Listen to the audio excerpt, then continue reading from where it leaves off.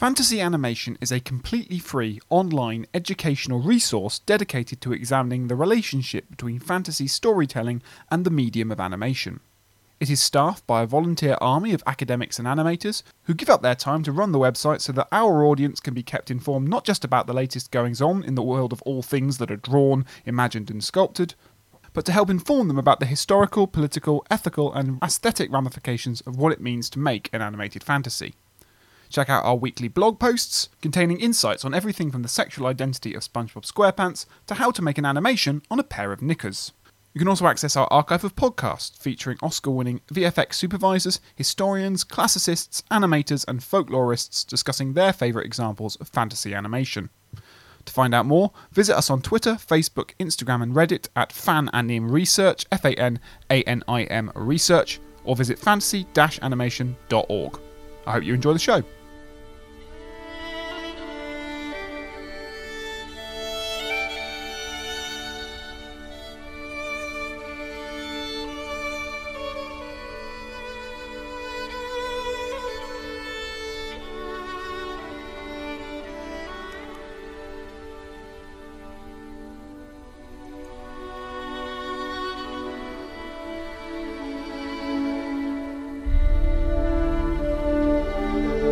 Hello listeners and welcome to the latest episode of the Fantasy Animation Podcast with me, Chris Holliday. And me, Alex Sargent. So this episode, as will become clear, is a real treat in that we have not one but two special guests on the podcast to chat about the 2002 Disney Cell and partly digitally animated sci-fi space fantasy Treasure Planet, the studio's 43rd animated feature film and an adaptation of Stevenson's 1883 adventure novel Treasure Island. Now obviously there's lots to say about the film's relationship to technology, perhaps the central place too of digital imaging within Hollywood's post-millennial industrial landscape, alongside of course its identity within the Disney canon. And we've spoken before on this podcast about Disney's critical history and our episodes on The Hunchback of Notre Dame, Hercules and the Emperor's New Groove. Alex, talk to me about Treasure Planet in space and space fantasies. I've got lots to say about exploration, I've got lots to say about folklore, I've got lots to say about pirates, but I actually have very little to say. I think we should just get on with the guests today, Chris. Absolutely. Joining us to talk about the spaceships, supernovas and cyborgs of Treasure Planet are the film's directors, Ron Clements and John Musker, who aside from writing and directorial duties on Treasure Planet, are known as a filmmaking duo especially central to Disney animation in the 80s, 90s and into the 2000s. They're the writers and directors of the Basil the Great Mouse Detective, The Little Mermaid, Aladdin, the first film I saw at the cinema, Hercules, as I said, we've done an episode on that, Princess and the Frog, and Moana, a film I know Alex is hoping we might touch on. Look at his face. This is not to mention to their creative contributions to a number of other popular Disney animated features across character, story and even voice work as well on shorts too. Ron and John, thank you so much for joining us to talk about the spectacular futurism of Treasure Planet. Well, thank you, Alex and Chris. It's great to be here. And I'd say good morning, but in the UK it's in the evening. So, and who knows when you're going to put this on the air? So it's good day. There is no time in space. Yeah. Exactly.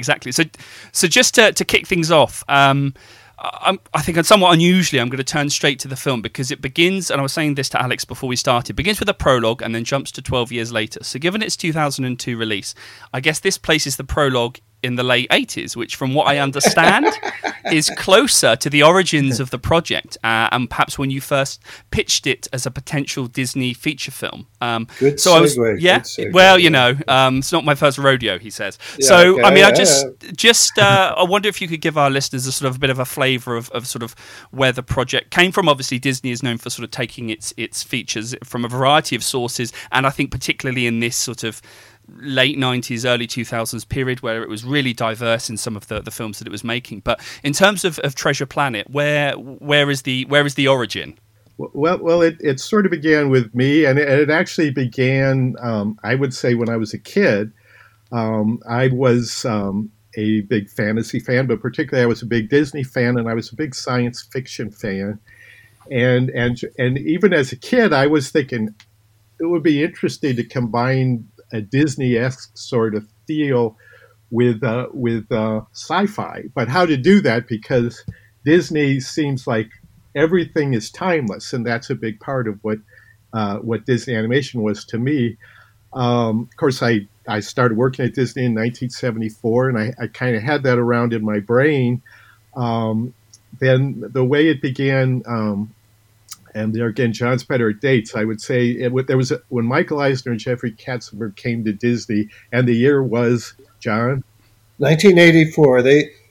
Michael Eisner started in the fall of 1984, and they brought this technique with them called the Gong Show, which was a thing they had used at Paramount Pictures, where directors and writers would pitch ideas to them, and in a very superficial elevator pitch, 2-line sort of way, and they would either say, it sounds interesting, or gong, forget it, next, we don't want to do that. So there was one in January. The first one we had with them was in January of 1985, and Ron, take it back. This was the very first one, and they met with a group of us, like directors, story artists. Yeah, there were probably about a dozen or 16 of us around a table. It was Michael Eisner and Jeffrey Katzenberg, and there to hear our ideas. Well, they said, we want you to go out and find 5 new ideas for animated features, and we're going to reconvene in 2 weeks and pitch your ideas. And I told the story a lot about going into a bookstore and reading Hans Christian Andersen's The Little Mermaid, and being intrigued. And I wrote up a 2-page treatment of Little Mermaid that made the witch a villain and gave it a happy ending, etc.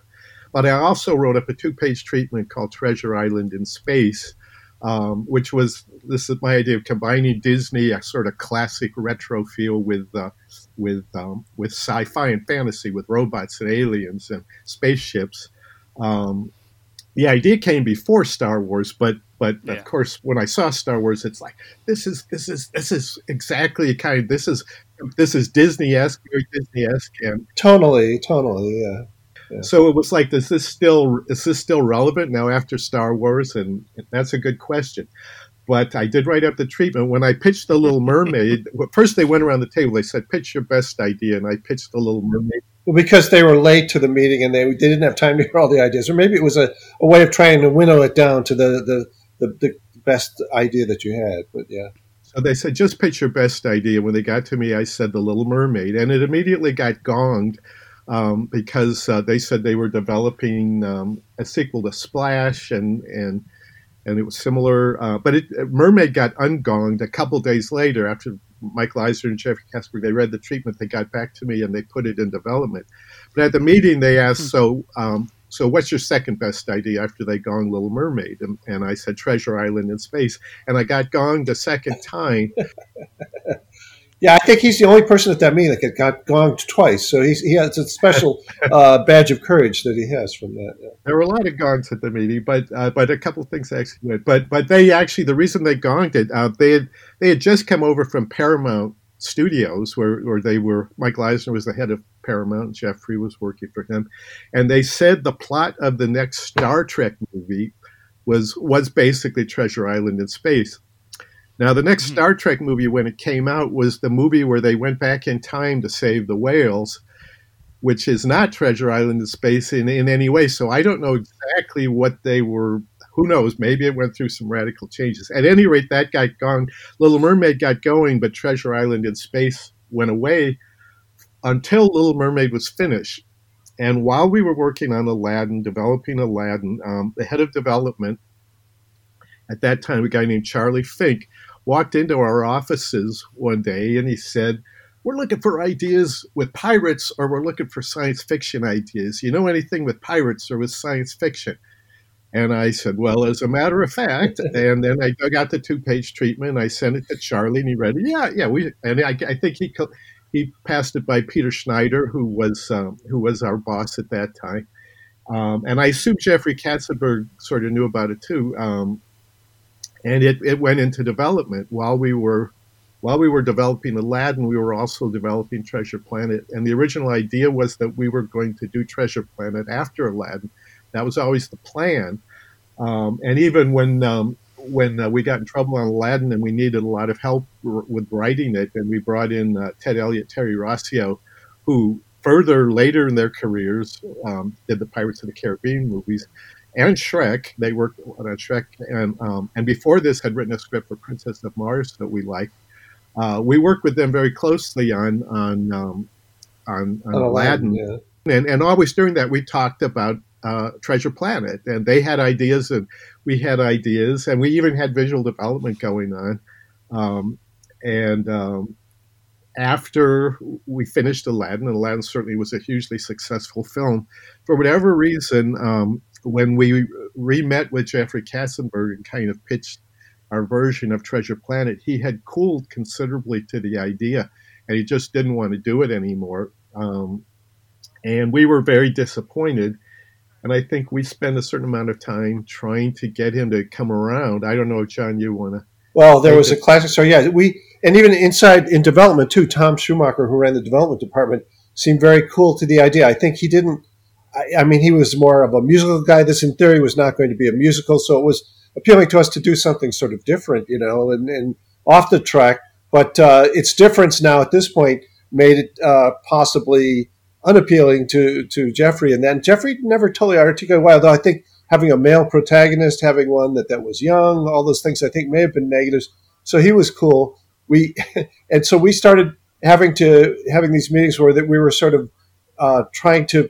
They really wanted us to turn it into something other than what it was. So there was a version where it sort of became King Solomon's Mines in space, and there was a version like this and that. And then we had a meeting with Jeffrey when we were promoting Aladdin in Europe at Euro Disney, I think it was called then, Disneyland Paris, and so we had a meeting with Jeffrey. Well, actually, we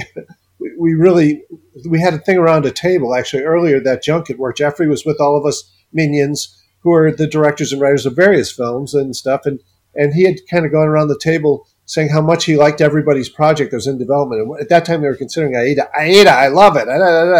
Pocahontas, it's going to be great. Mulan, I mean, but he's had not a word to say about Treasure Planet, which scared us. Like, is he even really going to make this movie? It just seemed like we were on very thin ice and all that. So we had dinner with Jeffrey that night in this restaurant in Euro Disney where he was going to ostensibly. We just wanted to challenge him and say, hey, what's going on with this? So again, Jeffrey said, why don't you take it and make it Romeo and Juliet in space, and Ron, it was just me, Ron, and Jeffrey, and Ron blew up at that thing. In the meantime, all these journalists from around the world are at the restaurant, and there are these walk around characters from Euro Disney who are on stilts, and they are like mimes. And so while Ron and Jeffrey are having this heated argument, these mimes are coming by and patting Jeffrey on the head and Ron, and I'm just sitting there watching this back and forth. No, it's just and it was the most surreal encounter ever. And so Ron can articulate what you said to Jeffrey. Yeah. I mean, it's true, and I do not normally blow up. I'm a very quiet, a very, very introverted person. I had never, ever certainly blown up around Jeffrey. It was totally uncharacteristic. But when he said, what about Romeo and Juliet in space? I said, like, every one of these things doesn't have to be Romeo and Juliet, because at that time, Pocahontas was Romeo and Juliet. Aida was kind of Romeo and Juliet.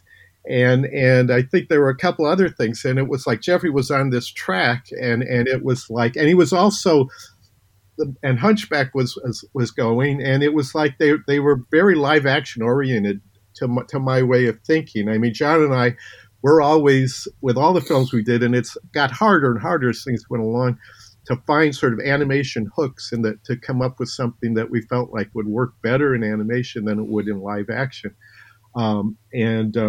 Anyway, I got mad. Jeffrey got mad. He was yelling at me. But then he had a phone call and he left.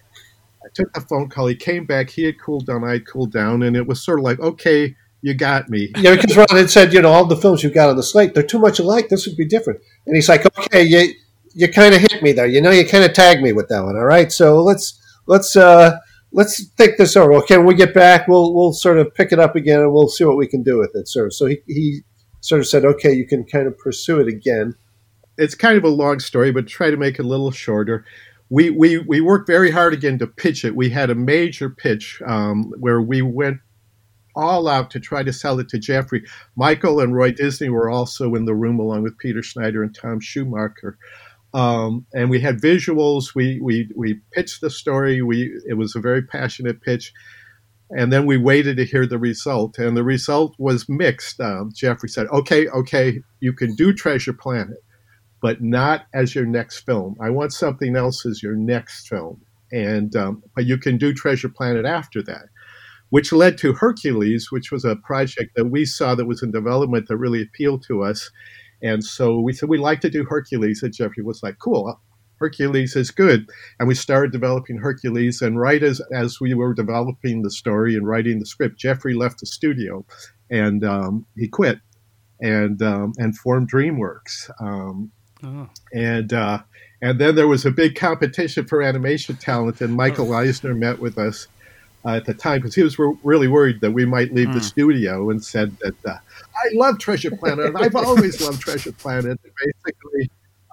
Basically, I want you to do this right after Hercules, and he was really, really high on the project, and that's kind of how Treasure Planet got going, and after we finished Hercules, then we began actually developing the movie and making the movie. Could you give us a hint at the various iterations it went through that period? Did it start as something very different? It sounded like it became everything in space at one point, and then kind of what has the film got as a legacy because of that gestation? Yeah, I mean, through those iterations, generally, they were just little pitches and treatments, not extensively developed. Ted and Terry actually wrote a script before I rewrote a script because we were burned out and everything, and they really wanted to write a script. We said, well, go ahead. But this was after Aladdin, right? And we really had not done that ever before, where we really had someone else write a script before we did. But we said, go ahead. But we gave them very little input. But out of their development, they created, I think Captain Amelia was one of the things, although she was bird-like, I think, in their version. And they had various ideas. The idea of the moon-shaped spaceport, that was a Ted and Terry idea that grew out of that. But basically, that was a script. So when we got free to write our own script, we used a few elements of theirs. And then the first real script we wrote, it was not unlike the film that resulted that you saw on the screen. I mean, it went through changes, but relatively. But throughout all the development, it was always basically Stevenson's story, and those other things were things we were not supporting. I mean, we were reluctantly like King Solomon's Mines. It was like we didn't want to do King Solomon's Mines in space. We didn't want to do Romeo and Juliet in space. The other film that Jeffrey was pushing was Princess of Mars. He really wanted us for a while at first to do Princess of Mars instead of Treasure Planet after Aladdin. And that could have happened, I think. But actually then Princess of Mars fell through. They lost the rights, at least temporarily. But we really didn't want to do Princess of Mars. We wanted to do Robert Louis Stevenson's sort of classic story. I think the idea that we basically pitched was that the idea of a classic story sort of anchored it and gave it something where we could really have fun and explore lots of ideas, but we had that basic Long John Silver, Jim Hawkins, the search for treasure. That was always there. That was always the centerpiece.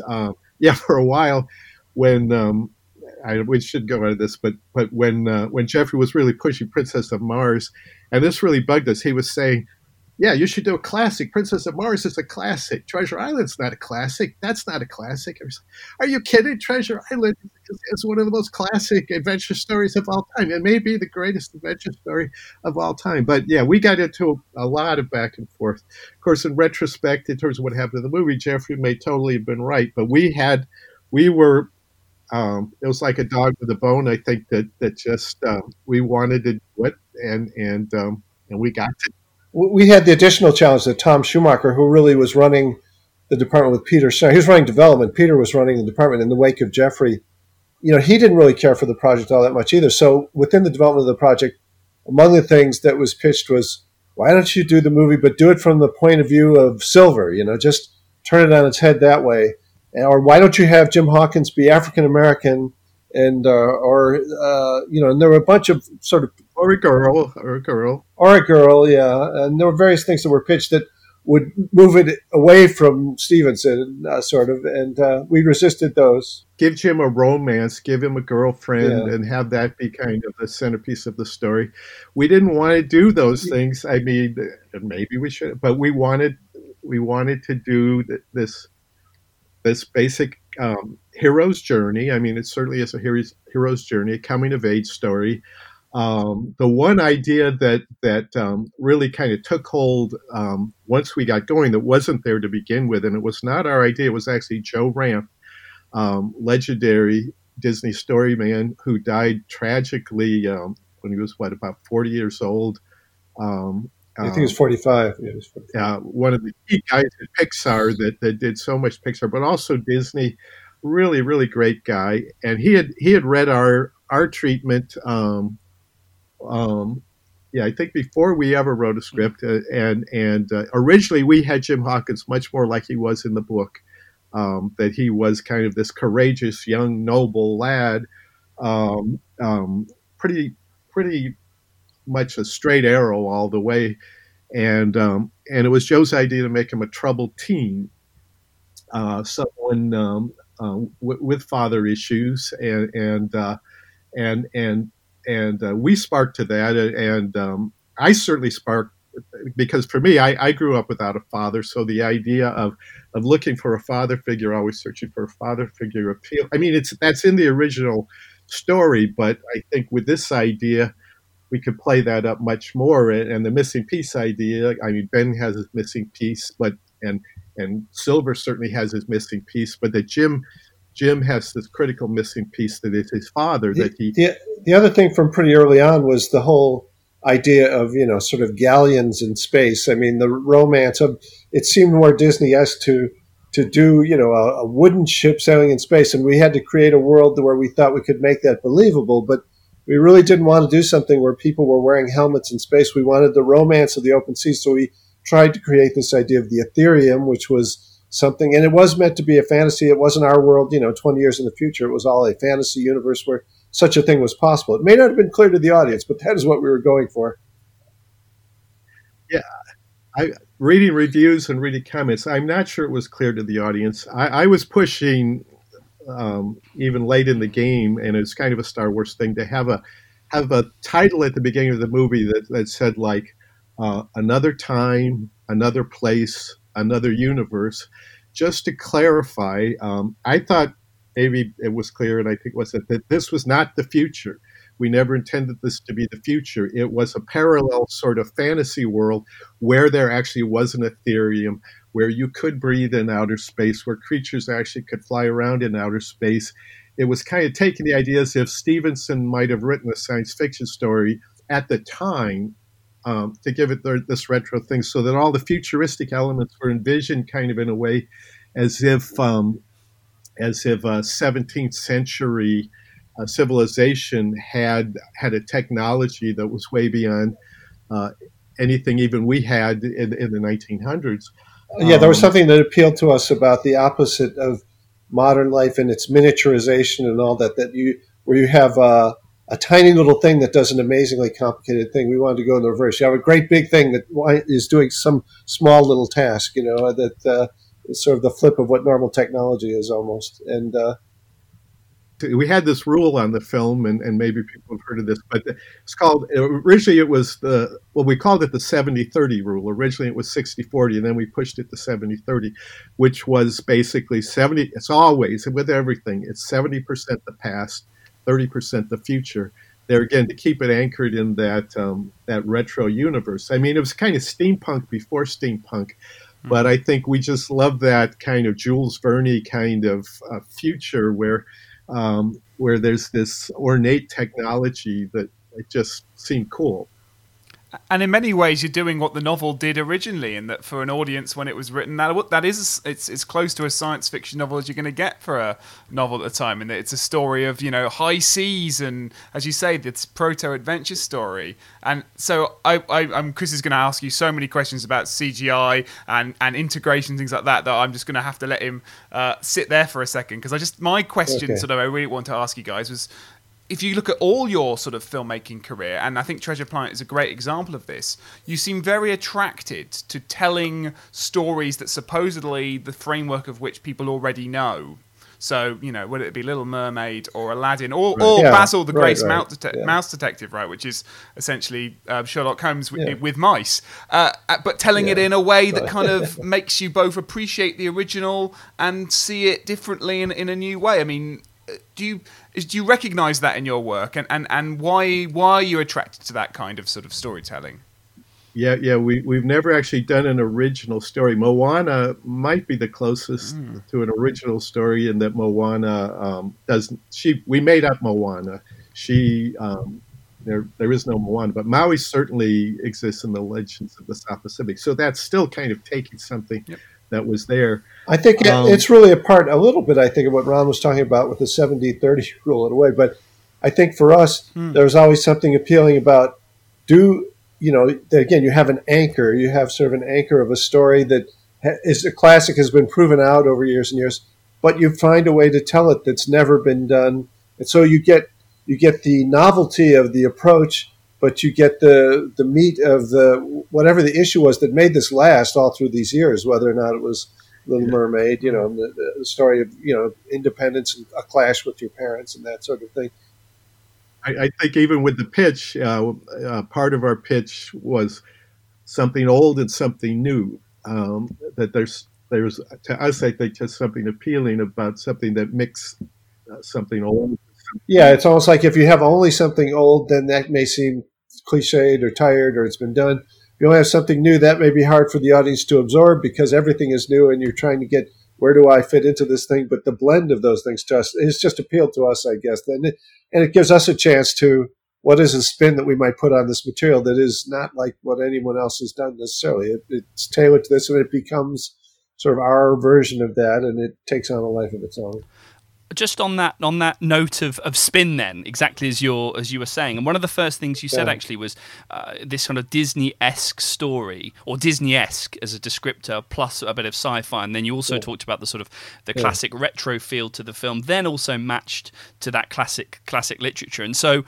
And this struck me actually when one of the characters, Doppler, says at one point, familiarity breeds contempt. And I thought, that's a nice way of thinking about what Treasure Planet might be doing or thinking about doing with regards to a kind of quote-unquote formula. And so what I wanted to sort of, and obviously, within academic studies of Disney, the formula is this big thing that we're all obsessed with. But actually, I just wondered, when making a Disney feature, and given that the genesis of the film was so far back and you'd made or ended up making 3 films between the original idea and when it sort of began production. Are you sort of conscious of other Disney films, including the ones that you are currently making, as being reference points, i.e.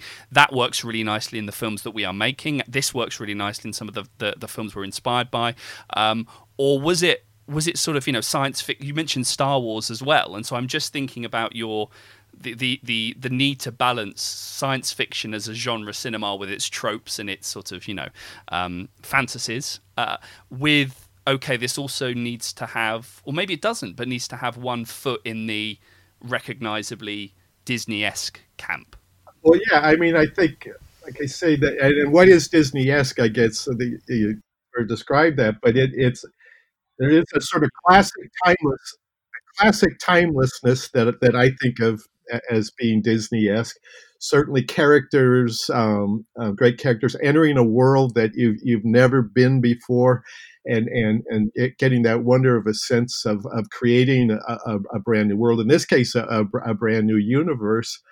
And I would say for us, the idea of having both caricature and comedy in these things, it sort of goes with the territory for us a little bit, that we wouldn't, just our own sensibilities, we wouldn't want to do something that was so straight and so devoid of comedy. It just wouldn't play to our own strengths and our own sensibilities. So any piece of material, we're looking for that. And I am a caricaturist. I do caricatures, but caricature is part of Disney, really. It's taking what you observe in real life and making it bigger or broader. Or the other idea of caricature, which is you whittle away all the extra stuff and you get to the essence of something. You distill something.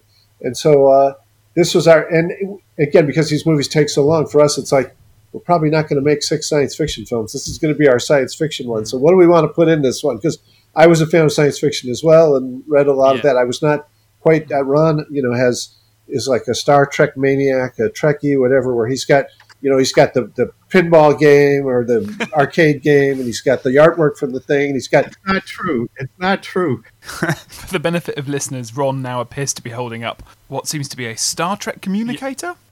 He's got a Captain Picard and a Captain Kirk costume in his closet. No, I don't. He exaggerates that tremendously, but anyway. Yeah, I don't at all. But I was not that. But I read Asimov and Heinlein and all that, and I love science fiction and Ray Bradbury. And I think the idea of doing something for us that was against the grain of what was going on. There wasn't an action adventure story. It was not a musical. It had a male protagonist. In our mind, all those things were pluses just because it was something different for us. And so, also, I would say that we were coming off after Little Mermaid. We did Aladdin and we did Hercules. Both those films, in our minds, were comedies. They were. That is, there's comedy in all those films. There's a lot of comedy in The Little Mermaid and comedy in other films. But those films, the comedy was pushed to the extent I would say that the comedy was kind of one of the most important things about those films, and the tone was very, very comedic.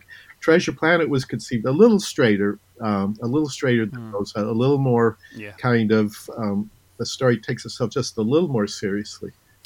So we're at I guess if we're using Chris's analogy at the beginning of the first question's the prequel, we're now I guess arriving at the ship and about to go on the adventure because you're about to sort of start this behemoth kind of journey that you, as you say, that is making a feature film, but also that you've been sort of preparing for so long. What are the early challenges you can remember or quick decisions you have to make about how this thing's going to stay afloat?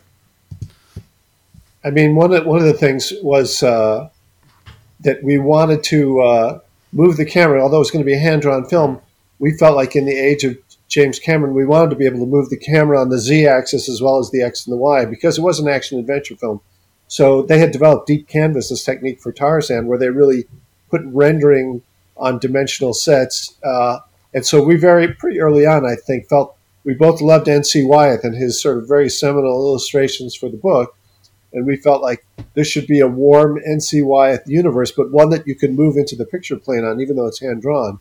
So very early on, we had Eric Daniels and other people who were involved in Deep Canvas developing almost an oil-painted N.C. Wyeth look to really get the romance of sort of, getting all that going.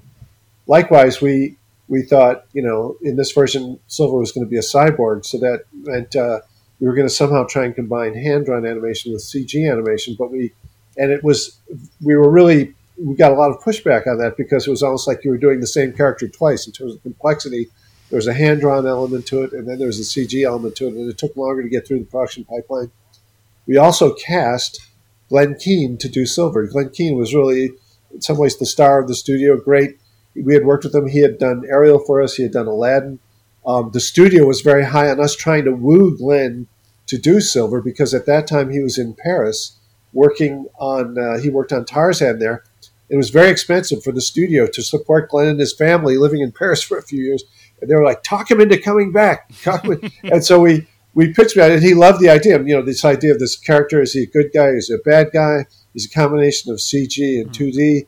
The film revolves around him. He's complex. All of that was enormously appealing to Glenn. And it wasn't too hard a sell to get him to come back from Paris to do that. But all those things were sort of in development as we were trying to get the film off the ground. Yeah, before that, background paintings. I think Deep Canvas reinvented background paintings, and that people painted digitally. I mean, they had not painted digitally before that. With Treasure Planet, one of the first things we did was have all the background painters doing sort of knockoffs of N.C. Wyeth. Digitally, so that they could learn how to paint digitally, because before that they had just painted with a real brush of paint. This allowed us, oils are very difficult. They'd always been difficult to do in animation because they take forever to dry and they don't smell good. So digitally you can do oil painting and you don't have those problems. So they did a great job actually of mimicking N.C. Wyeth in oils. They had used oils on Bambi, but they had not used oils since Bambi, I think, in the background department. We also had a character that was totally CG, a robot, Ben, so it was definitely a cyborg movie. It was a hybrid movie, which was interesting.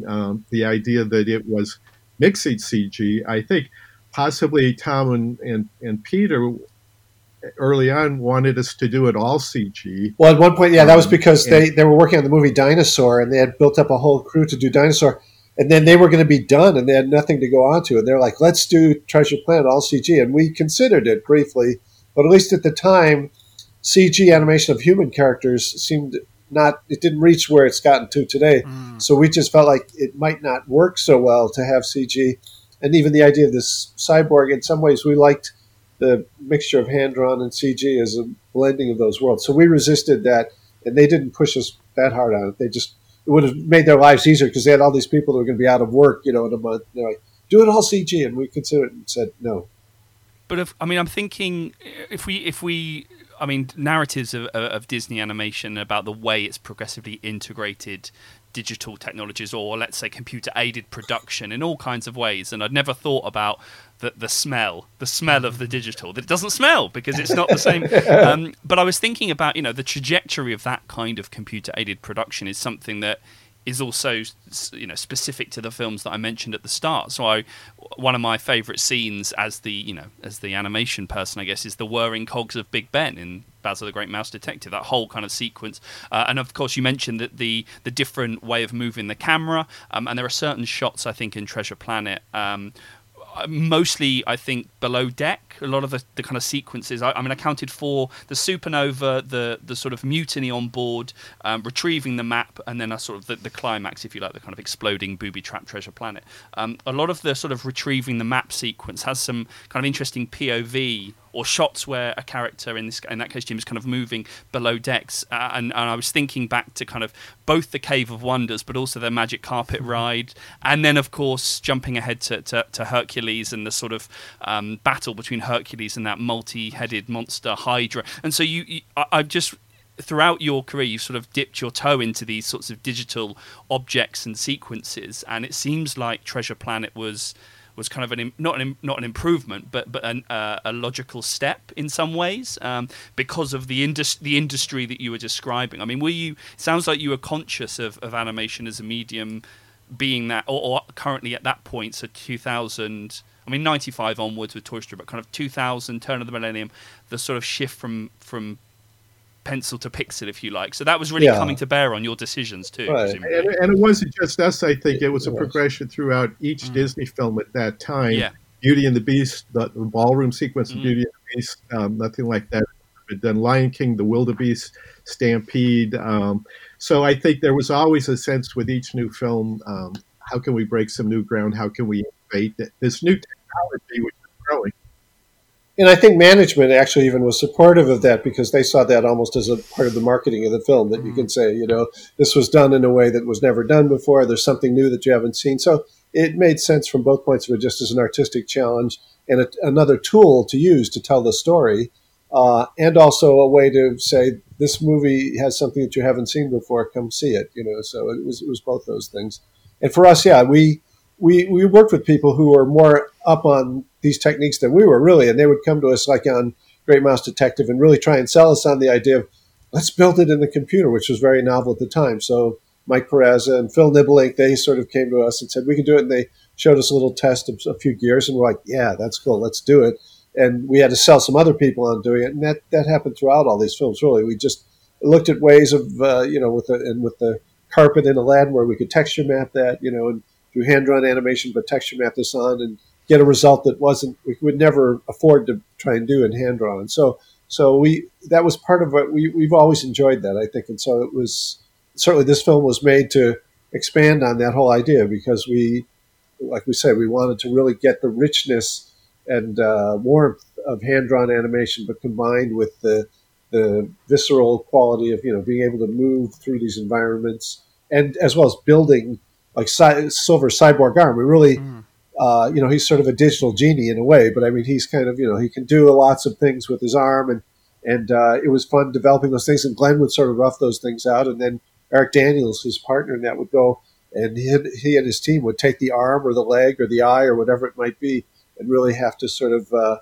make it work in a CG world and then integrate the two together. We're going to ask about Long John Silver, actually, because it struck me that character was a really clever way of updating both the sort of the character of the sort of the one-legged man and this sort of quintessential pirate, but also doing something very interesting in terms of the sort of representational politics of it. In that, that's another lens through us academics like to look through the sort of back catalogue of Disney. But what you've got there is you've taken a character who is, on the page is kind of really complex in the way that kind of disability is described. On one level, it's a source of power and it's a source of sort of, strength. And on another level, it's kind of, the novel, kind of pushes back at it. And what you do is you turn it into this, force of quite overt power. There's no disability in the John Silver character in Treasure Planet. It's an extraordinary power he has.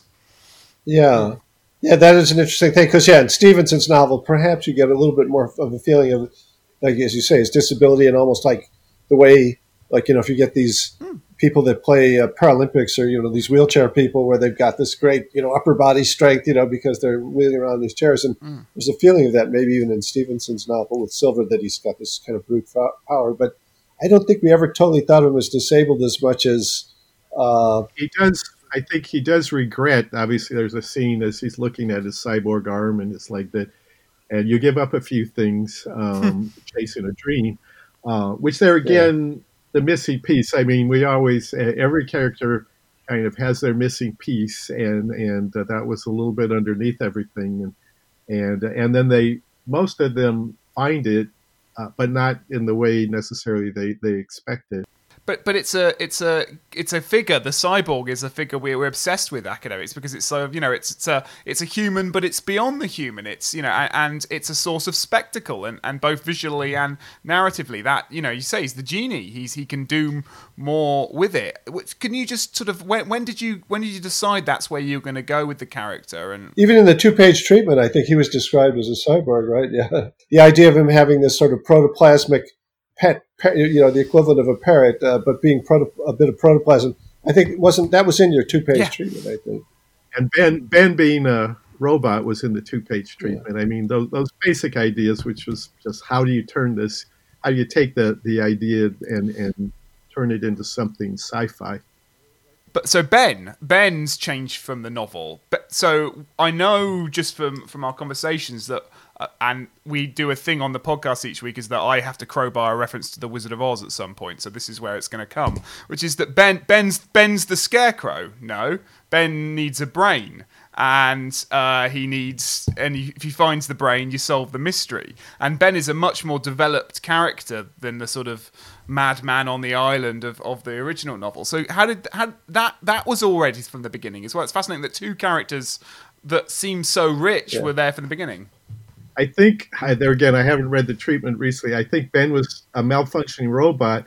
I don't think the idea necessarily that he was missing part of his brain, his memory circuits, I don't think was in the 2-page treatment. I don't remember for sure. But certainly The Wizard of Oz, I think probably every movie we've done has some Wizard of Oz influence. That just... It was a very seminal movie for both of us, seeing it year after year on television in America. They ran it at the holidays and, it was part of our rotation. And it's one of my favorite films still. I think it holds up really well. But, there is that to Ben. And originally when Ben got his memory circuits back, there was more exposition that we cut that kind of explained a little bit more what the planet was and what Captain Flint was and kind of who actually originally invented these portals. So that was there at one point. Some more answer to the mystery that is not in the film anymore. Well, certainly in I think writing on the impact of the digital on Hollywood cinema, and you gestured to it earlier that the cyborg has become a really useful analogy or a useful way of thinking about that hybridity, or that the challenge of the hybridity, or in your case, beware the cyborg, the sort of cyborgian identity to both, I guess, live action cinema with digital components whose digital appendages might be hidden or veiled, or I don't know, kind of going under the surface. But certainly I think there's a lot of writing on the cyborg and kind of post-humanism, or the post-human figure, in ways that have taken this figure of the cyborg and the way it's been discussed, I think, also in terms of sort of race and the ability of the cyborg to pass and sort of to sit in between, I guess, characters. I guess a kind of queerness perhaps to the cyborg, but equally at a technological level, that sort of, and I guess that's really what struck me about Treasure Planet, is the role that technology plays in the film.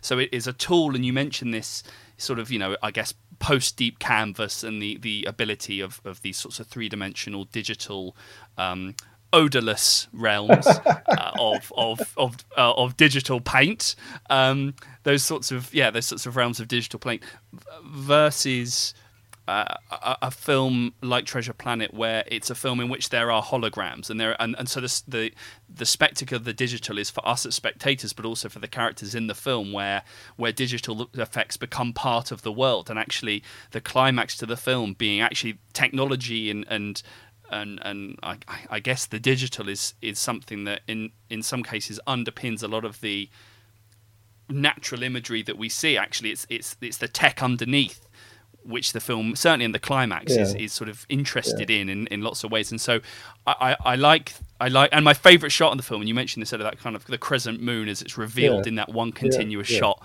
to be the spaceport. I think that's my favourite shot in the film, because it's doing so much in terms of, this is what technology can do. This is how we can kind of play in a like trompe l'oeil way of, it's Roadrunner painting the Wile E. Coyote painting the tunnel on the brick wall. On the wall. Yeah, it's the other thing that might be interesting. I don't think it was at all conscious, but while we were making Treasure Planet, there was a bit of gloom hanging over the studio, partly because CG films were on the ascendancy. Animated CG films. And there was a question if hand-drawn, which had gotten more expensive in the wake of Jeffrey leaving, where there was this competition for talent, so they paid people more and more money. That made the budgets go way up. The films were returning less. It was a bad combination. So there was a dark cloud.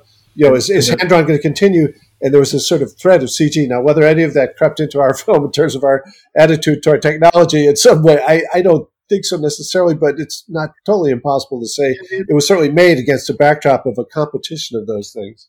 There was a definite question through the making that became more and more resolved as it went along, of what is the future of animation? I mean, the Pixar films had become hugely successful. Shrek, then at DreamWorks, was an enormous hit, and some of the hand-drawn films were not doing as well as they had, as they were getting more and more expensive, and so I think there was definitely wondering kind of what is the future going to be, and we really liked CG films, and we loved Toy Story. We loved and we. We're fans of their work, and we wanted to continue. We were hoping sort of that, hand-drawn would coexist side by side with CG, and they'd kind of continue to march down things. It's just like painting and sculpture, one hasn't necessarily replaced the other. But you could say, but the other thing is more like, television and radio, where television really, certainly in the case of radio drama or even radio comedy shows, those were definitely supplanted by television, and it didn't continue. So that there was that question, would hand-drawn be like that? Could it coexist, or was it going to be thought of as an outdated technology or an outdated way to tell a story, which we didn't think it was, but it was a question, what did the audience want? As it ended up, I think well, I mean, you could say a lot of films are hybrid. I mean, you could say Tarzan is hybrid with Deep Canvas, but in terms of the technology used for Treasure Planet, where the backgrounds were three-dimensional and some of the characters were hybrids. I mean, really, Sinbad was the other film that really was kind of doing similar technology. And I do remember, and I'm jumping ahead, like to the premiere of Treasure Planet at the Cinerama Dome in Hollywood, which is now in big trouble because of COVID. Yeah. Cinerama Dome may be no more, but our premiere was there, and I remember, and some of the celebrities were there, and Michael Billy Idol was there. I think. Why was Billy Idol there? I can't remember, but he was there. I don't remember, but Martin Short was there, and right in the aisle, I remember Martin Short talking to Michael Eisner and saying, it's so incredible, it's so beautiful, and Michael Eisner said, well, appreciate it, because there's never going to be another film like that again. I mean, they had already decided this is not the future of animation by the time we got to the end, even before the film was released. The commitment to going away from hand drawn had been made. Right, but as you were saying, Chris, this was a unique opportunity in this film. They went back to the earliest origins, that technology was a character in the movie itself. I mean, basically, it had robots. It's like you took the tropes of the story, and here's a treasure map. How can we do a treasure map in a science fiction world that just takes advantage of what would be cool, and so the idea of holograms and just unfolding and levels and layers and was a fun thing visually for our art directors and our production designers to play with, and for us as well. Or even silver works in the galley on a ship. What can we make this oven look like that is not a convention, a normal oven that you see, and yet somehow it's sort of recognizable as an oven, but it really takes advantage of its nature that way. Or, the idea of the shape-shifting parrot, protoplasmic thing. I have my altar boy story I could tell you, which is... I think you should, John. I should, because I'm Catholic and I have to work this in whenever I can. But when we were doing Treasure Planet, the protoplasm that we had was sort of this aqua green color as we were developing it. Morph with... Yeah, morph. And so morph was kind of aqua color. And then there were English choir boys that were visiting our church here in Los Angeles, staying with families. And we had a couple of English choir boys staying with us. And I took them on a tour of the studio. I can't remember their names now. I think maybe it was Alex and Chris. I can't remember. But took them on a tour of the studio. And we had said to ourselves, I was concerned at the time because the movie Flubber had come out with Robin Williams, or was about to come out, and it had this sort of aqua green gelatinous stuff, that was Flubber. The way they played it, It was pretty much the same color as what we were doing, but it was a question: would anybody think this was just like Flubber and it would get in the way of our uniqueness? And we convinced ourselves, no, that would never happen. But when I brought the English choir boys by on the tour, I showed them a scene of Treasure Planet. And they saw a scene of Silver with Morph, and he said, "Oh," and I said, "What is it?" He said, "Oh, it's just like Flubber, huh?" Just like Flubber. And so I went, we got to change it. So from that point on, we experimented with it. He became kind of magenta. We just had to go away from the Flubber color. But and so we owe that to those who now, those guys are whatever. They're 30 years old now. Maybe you guys were those guys. I don't know. Did you ever sing? I think we'd more likely, because actually, oddly, that character Morph has an English chime of Morph the Aardman kind of. Well, that too. There was a question because of Nick Park and his Aardman thing, which we didn't know about when Ron wrote his thing. He was called Morph, I think, very early on. We didn't realize that there was a thing with Nick Park going, we love Nick Park, but this is not meant to be stealing Nick Park. The other story that I feel like we should talk about at least a little bit at some point is Emma Thompson. Emma Thompson, our Captain Amelia, we sort of envisioned her in the part very early on, but we weren't sure if we could get her, and we sort of approached her, and she really wanted to do it, but then there were contractual issues that she wasn't happy with at all. And we have, I think, a handwritten letter from her that she sent where I so wanted to do this, and can't you do something? Because I think the pay was so lousy, whatever it was, I don't know. But ultimately, they found a middle ground with her, and she did it, and then we kind of wrote to her, but we recorded her in London, probably not far from where you are, Chris. But and so she was pregnant at the time, or well, at least through some of those sessions with her daughter, who's now probably 20 or whatever. And so it was great because she could come in and she's pregnant. Although she said, do you mind if I peel this off? And she had like a shirt or a sweater or something. She's just like, she was so hot being in the studio, being pregnant and all that, the distress of all that. She said, I feel like a sofa. I just feel so. But it was great because she was such a collaborator. When she came in to record each session, we would sit down with her and we'd kind of rewrite her dialogue with her. We had written it, with her in mind and put it in things that we thought would be good in her voice, but she really kind of wanted to push it. And we talked to her, you're really you're kind of like an RAF pilot, and you're kind of, a commander. And she loved the idea that she could do that while she was pregnant, that she was a woman and she could be in charge of the RAF, whatever. And but she would sit there and she would eat her crisps and that sort of thing, and just kind of ruminate about the script a little bit with us. And I think I had a line where we talked about the pirates, and I had written, it's a sorry gaggle of ragamuffins you have here. And I thought that would sound good coming out of Amazon. A sorry gaggle of ragamuffins. So I like that, yes. But what do you think about this? I rather fancy, a ludicrous parcel of sniveling galoots. And we were like, that's better. And so we kind of went through, and even we had a whole thing. I don't think we used the line, but even with when she saw Doppler's spacesuit that she thought was ridiculous, she was like, is that cerise you're wearing? I had to look up, what is cerise? Oh, it means cherry colored. Okay, right. We didn't wind up using that, but she, from top to bottom, she had very fun lines. She never actually recorded with David Hyde Pierce, but we knew kind of what each one was doing, and we would throw them lines that would fit with the others and all that. But how much freedom can you give your voice actors then? It sounds like you encourage them to improv a lot. I mean, generally we like improv, and we encourage actors to do improv. I mean, probably the most extreme is Robin Williams in Aladdin, where even though that part was written for Robin and in his style, obviously, or maybe it's not obvious, a great deal of that part was improvised. But it varies. I mean, Joseph Gordon-Levitt was a very serious young actor and kind of, I would say, more methody than a lot of the actors that we've worked with. Kind of intense. He certainly took the role very seriously.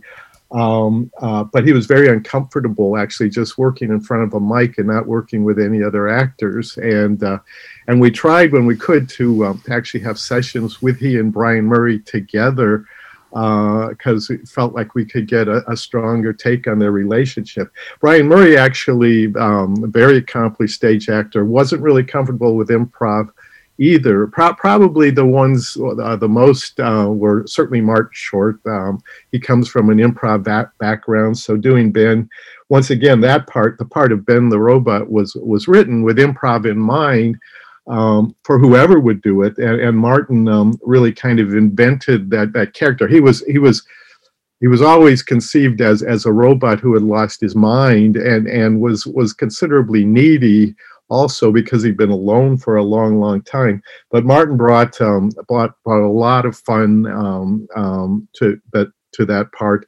And actually, the parts of Captain Amelia and Dr. Doppler were written with David Hyde Pierce and Emma Thompson in mind. That's who we had in our heads. But Martin and David and Emma all could improv in character, and that's something we always like, when you have an actor who's comfortable enough that they can maintain their voice, maintain the character, but can go off the script and do things. And it worked differently with each one. David Hyde Pierce more traditionally would just throw in lines. Both of us, we were struck by the line where, well, I have a doctorate, but you can't help people with a doctorate. And truer words. Yeah. Truer words. I think that was an ad lib from David Hyde Pierce. Wasn't it an ad lib? I think it was an improv. He's really a great improviser. I think we had the Star Trek line, we had the first part of it where he said, I'm a doctor. Well, I'm not a doctor, which is a Star Trek reference, of course. A homage to, And he added the second part. That was. It's interesting to hear you guys talk about the creative freedom you allow actors, and I think it's easy for us audiences to conceive of that because in the pre-production stage, there's I guess less expense, less animators waiting to kind of scribble against what they do, but actually, the more we learn from people like yourselves, the more the whole animation process seems to be much more malleable than, say, live action. It doesn't have these sort of rigid pre-production, production, and post-production stages. Everything can be kind of brought backwards, brought forwards. And I know that you've talked about in interviews before the role of something called Disney Plussing in your work. Could you perhaps just explain to listeners who aren't familiar with that term what it is and how it affected the production of Treasure Planet? Yeah, the idea of Disney Plussing goes back almost to the beginning of the studio and working with Walt Disney, and I think started with Walt Disney, but certainly when I started, John and I, we were kind of indoctrinated with the idea that that your job isn't simply to just execute whatever you're given, but to look for ways to try to make it better, to try to make it more fun or more entertaining. And that applies to almost everybody working on the movie, not just the voice actors or the animators, but everybody's encouraged to try to make what they're doing just a little bit better, and exploring options for entertainment.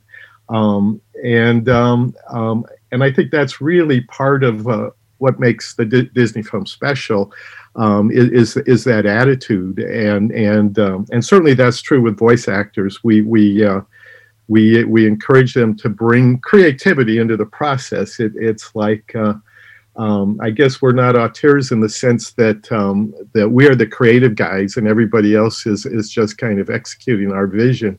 We want people to funnel as much of their creativity as possible into the movie.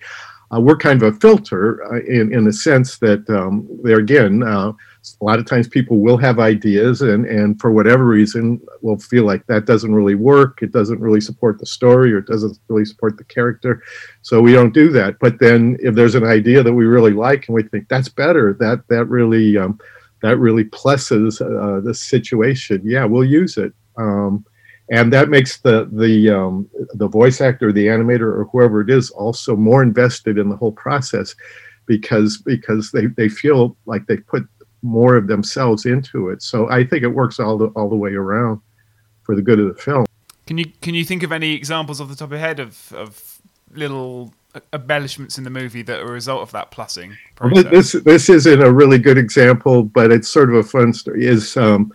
We were really happy to get Patrick McGoohan to do the voice of Billy Bones, who's the old alien at the beginning of the movie who gives Jim the treasure map, and we remember Patrick McGoohan going all the way back to The Prisoner and the Scarecrow of Romney Marsh for Disney, and so many other things that he's done. Secret Agent Man, part of our growing up, but when he came in.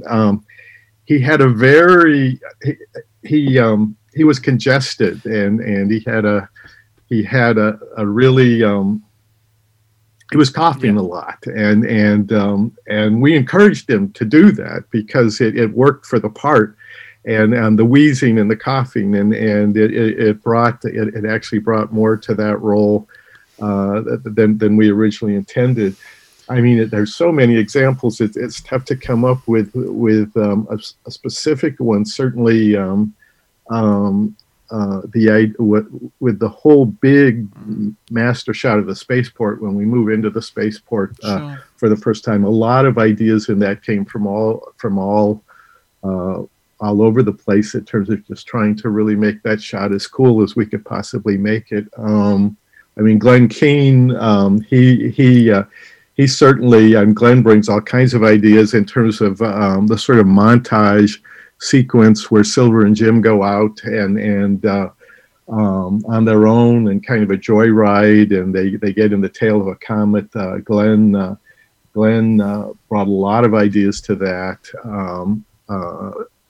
whole sequence, and certainly when Silver is in the galley with his mechanical arm showing off all the kind of amazing things he can do. Yeah, I think the development of the whole spaceport shot, that one that you described, Chris, that was your favorite thing, that was plussed all the way up and down the line by all the people that touched it, where Peter Clark did some development art on it, I think, that really helped realize it as this is what it might actually look like. And then Kyle Odermatt was in charge of the CG, and how can we really get the camera to move in the ship to sort of what's the path it's going to take into camera and away from camera, and then the animation that's tied into that, every step on that shot, and even the idea of the way the solar sails lit up. Frank Nissen was the guy who storyboarded that. That was Ron and I divided the movie into sequences, and that was one of his sequences where the ship energizes and is going to launch. But Frank did this great job of staging that, and with the idea of the solar sails sort of lighting up and all that. A lot of the staging ideas and things like that came from Frank Nissen's boards, where he really plussed what was written in the script and really made it something special. I think we definitely could keep you here all day, but we won't, because that would be an act of rudeness that our British identity wouldn't allow. But I guess we should try to get to the end of the story. So, obviously the film comes out, and this is a film we've been working on ages, and sometimes, the finances don't quite match what one hopes. Now, as academics, that's the last thing we care about in terms of our. It wasn't the first thing we cared about. Well, we definitely cared about it. So it was quite a blow when it came out, and hadn't done well on its opening weekend. But even more so when the company decided very quickly, we're gonna write this movie off, and we're going to announce it to the public. It's like, you're really killing this movie. We did find that we got caught. I mean, the reasons for its lack of success, there are many. One of the things that happened while we were even working on the film, we previewed the film, and it was right around the time of 9/11 in the U.S. And suddenly we realized we've got a film with people with sharp objects that are taking over a ship. They're mutinying on a ship. And, it had its analogies to the current thing. And even when we were there in the preview, here we are in a preview audience. And we do this on all the films. We show them before they're done to families and then to all adults and that sort of thing. But we had this family audience, and we could see as they were filing in all these little girls and their moms and everything. We thought, I don't know if it's going to quite, cross over. And it seemed like it didn't totally. And we knew it was a challenge to sort of sell it to that audience. I mean, it was a tough period. It was a very tough period in terms of that, because the film, it's a little dark, and sometimes you go for that, and sometimes people are ready for something that's a little dark, and sometimes they're definitely not. It didn't feel like it was the right film for the right time, or that it was going to reach the right audience. I'd say probably the ideal audience for it and the best reception it got was from teenage boys, but that was probably the toughest audience to really get to at the time to go see the movie. At the same time, I would have to say I feel like the studio did not support the film the way it could have. I mean, I think ultimately the film would not have been a hit at the time, no matter what, that it was just kind of the wrong film at the wrong time. But at the same time, the studio could have done more. It didn't have to be the kind of legendary disaster that it turned out to be. I think some of that, there were reasons. There was a lot going on at the studio at the time. Not everybody knows all the story behind it. Sometimes people will point to Treasure Planet kind of as the demise of hand-drawn animation at Disney, which I feel really bad about, because I love hand-drawn animation, but at the same time, I know that that's the decision to go CG and to stop doing hand-drawn animation was made quite a while before Treasure Planet came out. That commitment was made, and the last year of production of the film was really rough, because everybody knew that. The studio had announced that the hand-drawn films were not performing the way they needed to. There were severe salary cuts. There were layoffs. People working on the film for the last year kind of knew that a lot of those people were going to be laid off at the end of production, and their salaries were cut during production. And all that doesn't really stir morale up into a really high place. And yet people cared about the movie. They still persevered. Everybody worked really hard, and we got the movie done.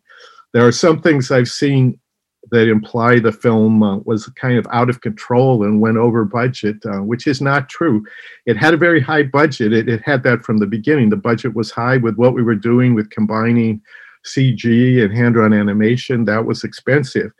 But at the same time, the film came in significantly under budget, and that was because we had to, because we were ordered to, and it was just through good planning, and our producer Roy Conley and production manager Peter Delvecco worked really hard to make sure we could get what we needed to get under those kind of very difficult circumstances.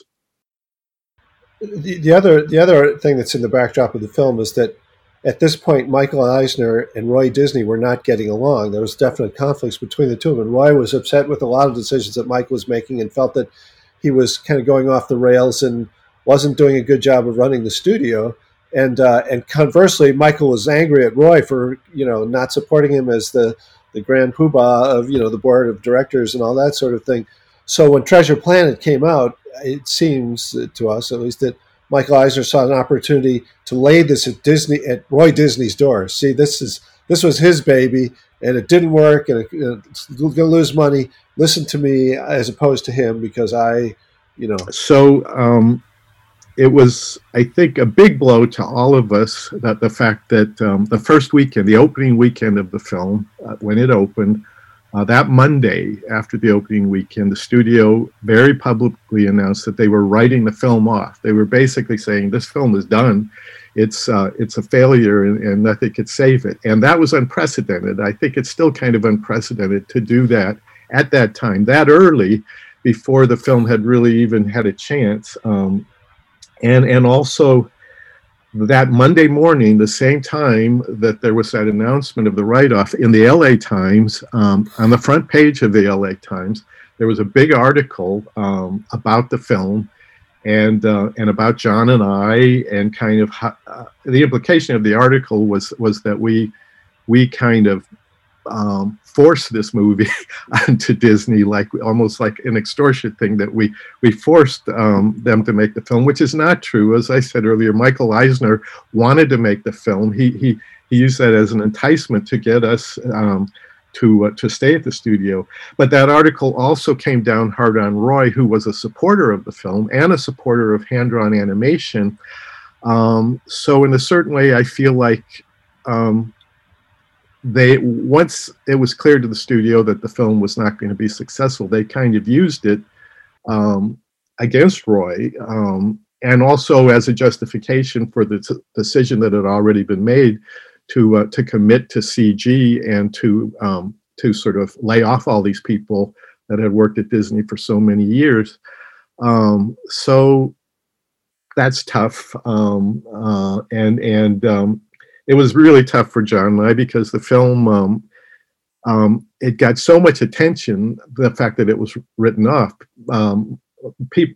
Obviously, most people did not go see the movie because the movie did not open well. But everyone knew about the movie. They knew about it because of the press and because it was on CNN. It was in newspaper. It was all over. It was like a one of these films like Ishtar or Heaven's Gate. I mean, it was kind of the Heaven's Gate of animation. And obviously, and John and I are kind of in this position that, and we're kind of the guys responsible, which we were, absolutely. And we loved the film. We wanted to make the film, absolutely. And we're proud of the film, really proud of the film, and proud of the work people did. But yeah, I would have to say that was probably the roughest, career-wise, that was the roughest thing I ever had gone through in terms of the 45 years I worked at Disney. It was not fun. We did get a very nice letter from Bob Gale, the writing partner of Bob Zemeckis, who really loved the movie and just wrote a long thing talking about it. And and we know people certainly of a certain age right now. There's almost like a lot of people, in 20s, early 30s, whatever, who saw it as kids and connected to the story in some fashion. And when I do these, I talk at different universities or this and that, it seems like I definitely run into the cult of Treasure Planet, where people really they cosplay as Captain Amelia at these conventions and things like that.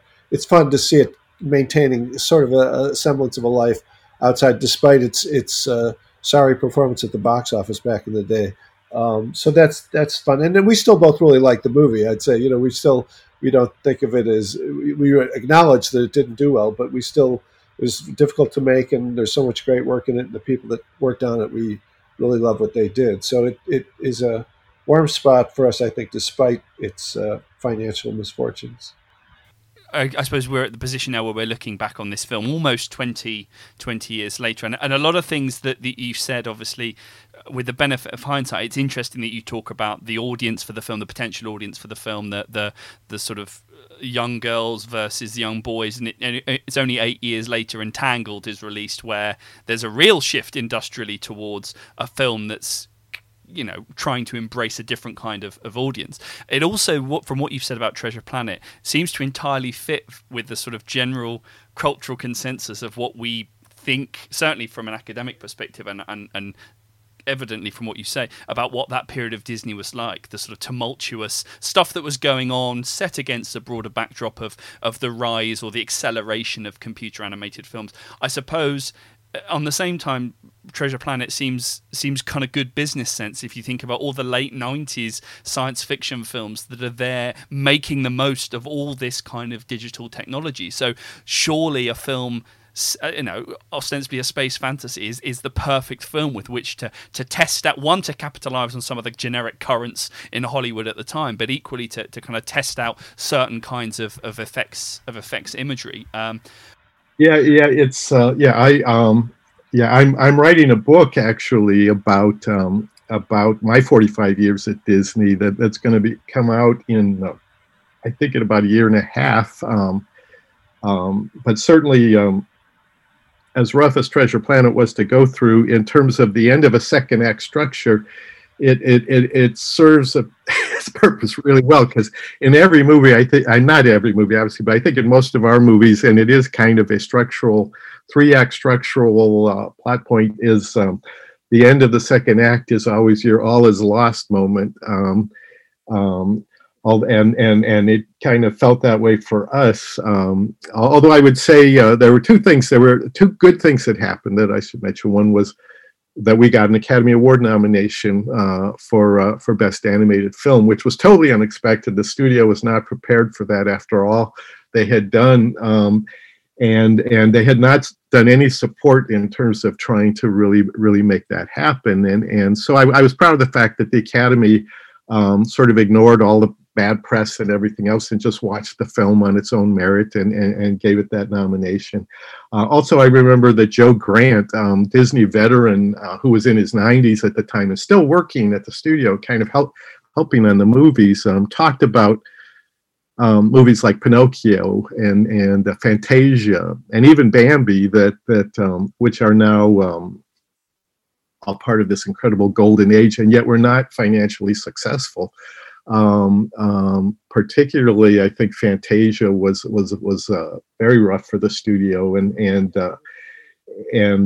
as Snow White was a huge success, but the following films, in spite of their artistic excellence, were not big hits. So the studio has gone through these kinds of ups and downs throughout. Unlike Pixar, which seems like it's generally been on just a kind of very, very up trajectory, but it seems like it's a part of Disney's history, this kind of roller coaster that it goes through. I would say all those films that we made, our guide really on all of them was we wanted to make a film that we wanted to see. I mean, we really never really thought about the audience that much in a way. I mean, we did just in terms of communicating. It's got to communicate to people that are only going to see this film and they're not going to get an explanation of it. You got to make the movie read and be clear and be engaging and emotional, all that. But we didn't work backwards from the emotion. So for us, Treasure Planet was a movie we wanted to see. We loved the idea of this retro science fiction-y thing somehow with this Disney patina and all that, just as we loved, on Princess and the Frog, doing this sort of New Orleans thing and being able to use jazz and that whole meal and having an African-American heroine.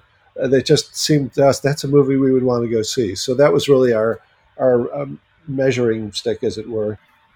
I get the impression from the way that you've spoken about the film, and also given the other films that you've worked on, and perhaps you mentioned earlier the sort of pressures for a film like Treasure Planet and you said you thought about it potentially being CG, but then didn't, and it seems to fit with a general narrative of at that point computer animated films looked like a certain thing. They didn't look like the kinds of films that Princess and the Frog were. It's a genre thing as much as anything else. That computer animated films are kind of the high techy Final Fantasy is the year before this, whereas with the Princess and the Frog, it looks the same as other Disney films, and it feels in its tone and its narrative, and so there's a kind of broader generic element here. But I get the impression that Treasure Planet's not often a film that you talk about, or because people are often, I'd imagine focused on Aladdin and I guess to a lesser extent Hercules, but and Princess and the Frog and Moana. I know Alex absolutely loves Moana, but it seems like Treasure Planet is kind of quite special to you in the way that you talk about it. Have either of you two rewatched the film recently? Yeah, I've seen the film, and I've seen it with an audience during when Moana was released in 2016 at the El Capitan Theater in Hollywood. They had actually, which was a kind of retrospective of the films of John and I, and they showed all of them, starting with Great Mouse Detective up to Moana. Ending with The Princess and the Frog, preceding the release of Moana, with an audience and fans who came to see the movie in a theater. And it's always fun to see movies in theaters. That's certainly, I hope movies will continue to be shown in theaters, because that's really, all the movies I think we did are designed best to be seen in theaters. So I saw Treasure Planet, and I still love the movie, and all of these things. Any of the movies are kind of fun to see again, because they usually are 4, sometimes even 5 years of your life in those movies. So they bring back all kinds of memories that aren't on the screen. You remember the people, you remember the difficulties, you remember scenes that were a struggle and breakthroughs and achievements.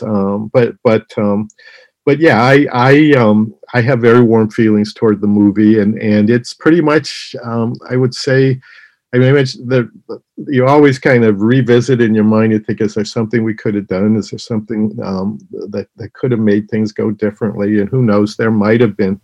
But I still love the movie, and I'm still so proud of the work that everybody did on it, and I'm glad that there is, I'd say, a very strong sort of cult audience for the movie, and I hear that all the time, and that's fun. That's good. That's good to hear. It's good to know that at least for some people, the film worked the way we wanted it to work, and had the effect we wanted to have, and I'm proud of that.